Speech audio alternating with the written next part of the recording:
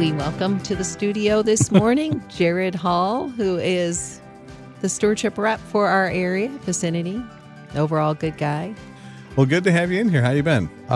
It's been just a whirlwind of a month leading up to today. January was kind of a bonkers month. I had the chance to go down to Tampa and observe one of our Playing Giving seminars. And that was on the day that it started snowing, Wednesday morning, about 2 weeks ago. Yeah. At like 3 a.m. And it was only supposed to be like less than an inch and ended up being 3 inches. And so I had an early flight out of town. So I was trekking down the road and I was making fresh tracks and got on a plane that had no heat. Oh, no. And then we started to pull out of the gate and started sliding around. So they said, hey, we're going to stop right here and de-ice and see if we can make the runway. So, oh boy. Oh, lots that's of confidence at that moment. Yeah. That's right. Lots of confidence. Did you raise your hand and go, can I get off now? I said, this is going to be a wild ride. Yeah. Could be short, but wild nonetheless. So, well, glad you made it. So, and then I was up in Wisconsin speaking at a high school retreat and did some admissions work for Moody up there. And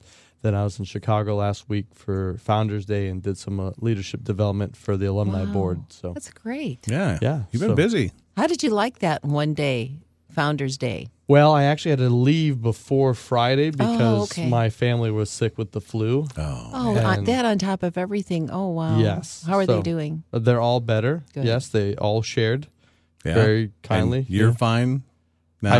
I am now. I was not. Okay. Yeah. It's one of those things where you go like, well, I'm going to go home and take care of my family and get sick. Yeah. Like, there's no getting around it, right? Yeah. Sure. So, but the Lord was kind to us and symptoms cleared up and here we are. So that's good.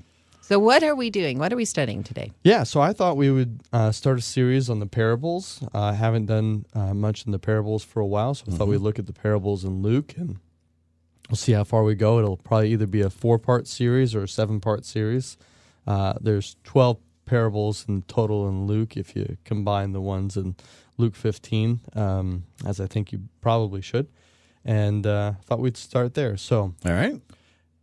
For those of you who don't know, but most people probably do know, parables are short stories that are used to make a teaching point. So Jesus used these frequently in his teaching ministry. To deliver spiritual truths. That's right. Yeah. And as we look at them, one of the temptations historically in the church is to take every single element of the parable and interpret it. And that's not really the point of the parables, but to take the overall message. That's the idea. So when you try to interpret every single element to a very deep nuance, then you end up usually getting off in your interpretation. Sure. So. That's a good warning. Yeah, it is. Because I mean, if you're trying to do the fish and the coin and the all the different things, that could muddle things up a bit. Yeah, and the parable we'll do next time is actually, I think, the driving parable that causes us to do that with other parables. Okay, all right. Because it has multiple elements, I think it causes us to look at other parables in a similar vein. So, but I want to start with a story. And all of us have probably known, perhaps Deb, you were, that mother in the neighborhood where all the kids tend to gravitate towards, where it's the mother where their house is the open house and most kids know to be there. It's usually because they're the loving mother. They're very... Ours was the Kool-Aid and popcorn house. There you go. That's right. So we all know that mother, and there's some danger though in being that loving of a neighbor, and because unexpected things happen. And I read about this one particular mother who had heard some noise upstairs, and she thought her son was playing upstairs a bit rowdy, so she went to go up there and check on him. And she was very surprised to find that it wasn't her son in his room, but it was a neighbor kid in the room. And he wasn't just in the room, but he was standing on the dresser. And he wasn't just standing on the dresser, but he had taken a metal hanger and straightened out and fashioned it into a spear, and was beginning to practice spear fishing into her son's fish tank. Oh no. Can you even imagine? Was his name Dennis the Menace? Right. And on top of all of that, he was only in his underwear. So very bizarre interaction. All right. Very Lord of the Flies-esque type situation, right? So what'd she do? Well, she sent him home. Quickly. That's right. That's probably why the Illinois poet Carl Sandburg said, "Love your neighbor as yourself, but don't take down your fence." I love that. That's true. And it reminds me that while we are commanded to love our neighbor, there are some unexpected twists and turns. There are some challenges. There's perhaps even some dangers in doing such. And that's really what gets in the way of us obeying this commandment. And there's an interesting interaction that takes place between Jesus and a lawyer in Luke 10:25 through 37. Let me read part of the passage here. It says, "And behold, a lawyer stood up to put him to the test." This is the lawyer putting Jesus to the test, saying, "Teacher, what shall I do to inherit eternal life?" And he said to him, "What is written in the law? How do you read it?" And he answered, "You shall love the Lord your God with all your heart, with all your soul, with all your strength, with all your mind, and your neighbor as yourself." And he said to him, "You have answered correctly. Do this, and you will live." And I like how this whole conversation is driven by questions, right? Mm-hmm. And so he's putting Jesus to the test with the question, how do you inherit eternal life? This is an interesting scenario because as a lawyer, he's not an ambulance-chasing lawyer, right? He's an expert in the Torah and the commandments found in Genesis through Deuteronomy, which, according to Orthodox, rabbinic Orthodox tradition, there's 613 commandments. So you can understand why it would take a person who is an expert in discerning which laws trump which laws and which laws apply in which situations, right? Yeah. Anybody would be familiar in the first century with the Torah, but it takes another level to be an expert in how to apply that. And you can understand the tension of, well, how do you inherit eternal life? So that's the challenge. Which commandments can you break? Which commandments can you obey and still be okay with God? Jesus doesn't answer it head on. He turns it back on him, and he responds with an excellent answer, right? It's the same answer Jesus gives in a different scenario that's very similar in Matthew and Mark. This is the greatest commandment. Love the Lord your God with all your heart, mind, soul, and strength. And the second is like it. Love your neighbor as yourself. Jesus says, great answer. Go and do it. Now, what Jesus knows is, how well can we do it? Right. Right?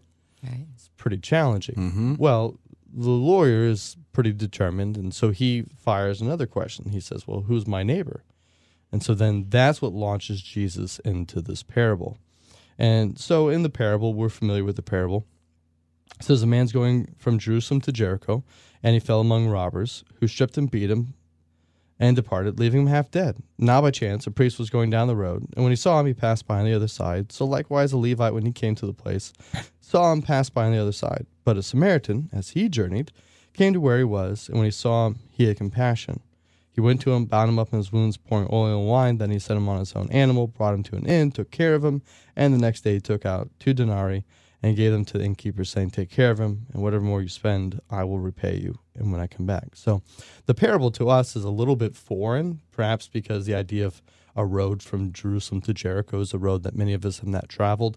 There's only one road. It's pretty straightforward. It's about a 17-mile road, but it's kind of in a valley, and so there's these rocky cliffs on the sides. It's very dusty, rocky terrain. It's very easy for people who were robbers to hide in places like that. For people coming from the Galilee from the north, they would travel along the Jordan River because it's flat. We understand that here in the Quad Cities, right? It's flatter along the Mississippi, and then the hills bank up. So you have a flat path, the easier path. And then you get to this particular spot, and you can walk between the rock cliffs to Jerusalem. It's uphill, but you get it. And so it's a very familiar scenario. As Jesus says that, it makes sense to everybody. They know what path he's talking about. Sure. And then he says that someone's going to beat them up. Well, that's like if I told Ken a story about someone getting robbed and pickpocketed in Paris or Rome. That's very believable. Those are the top 2 cities in the world that people get pickpocketed, right? So they're right there with him. And then he throws this interesting twist in. So the guy's half dead. A priest comes by, a Levite comes by. Both guys work in the temple. Priest's job is to handle animal sacrifices. Levite's job is to handle temple work. So they assist the priest and they do maintenance and things like that.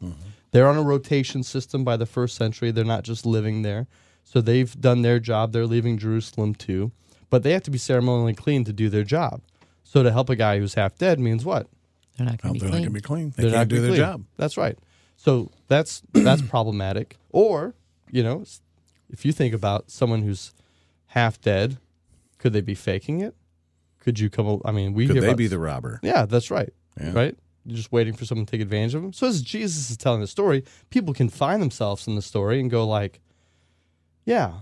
And then Jesus throws this twist in there with the third person who helps. It's not just anybody. It's a Samaritan. At this time, the friction between the Samaritans and the Jews are very high in the first century. Samaritans believe that they're God's chosen people and they should be worshiping on Mount Gerizim, not Jerusalem. It says that he has compassion on him, so he helps him. And he doesn't just help him. He takes him to an inn, pays for his stay, pays for his continued stay, says he'll come back and take care of him, right? So it's over and above lavish love, right? So parable makes sense as we break it down.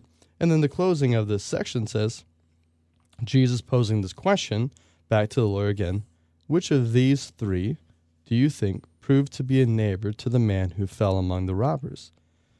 And the lawyer answered, the one who showed him mercy. And Jesus said to him, you go and do likewise. And that's the power of this parable, is that it's helping reframe the commandments from the perspective that God had in giving them, not man's twisting of it as they received it, right? Because the lawyer says, well, who's my neighbor? Well, wrong question. Just go be the neighbor. Just go and do the loving action. Yeah. And I think that's the encouragement and challenge for us today is not, well, just go love anybody, but to be sensitive to, are we willing to have compassion on whoever comes our way? Right. Not to worry about, well, am I loving this person well or loving this person well, but just having a willingness in the flow of our life to be compassionate. Sometimes we want to be overly strategic. Well, I'm going to go love this person really well. Well, what if the Lord just wants you to have compassion in every interaction that you have, whoever you come across? If we think about like all of the interactions we have with human beings every single day, from like the waitress to the gas station clerk to the coworker, like so much of life is just this quick transactions of relationship. What if we began to approach life through this lens of being merciful? If we went into a gas station and it's not just I need to buy this, but if I interact with someone, how can I be merciful to them? If we had these spiritual eyes to see things the way that the Lord did, instead of always this hyper vigilant, strategic, well, I'm going to go pick this one person and go love them well. No.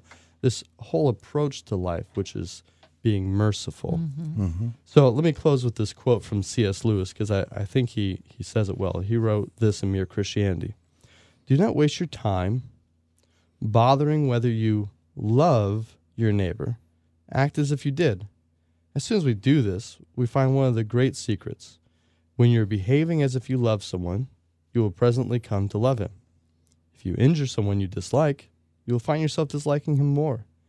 If you do him a good turn, you will find yourself disliking him less. That's good. And so that's our encouragement for today as we consider this great commandment, love your neighbor as yourself, that as we're going along the road of life, to be merciful to those we come across. Yeah. Just live that life. That's right. You know, and then it becomes more easy when you're focusing constantly on living that lifestyle. Right. It becomes almost second habit, right? Like breathing. We don't spend a lot of time thinking about it. Yes. Yeah. It's just part of us, part of our DNA. Still a challenge, though. It is. Oh, yeah, definitely. Right. Absolutely. It's. I mean, for me, it's like exercising, right? Like when you're in the habit of it, like you do it. When you're out of the habit, it's like, oh man, I know. Really? I got to do this again? Like it's so far away. Right. I have to put on clothes. We've been in a pandemic for so long. I have to wear pants when I go. Challenges. Yes, that's right. Well, good reminder for us. Thanks, brother. Appreciate it. Thank you, guys. You bet.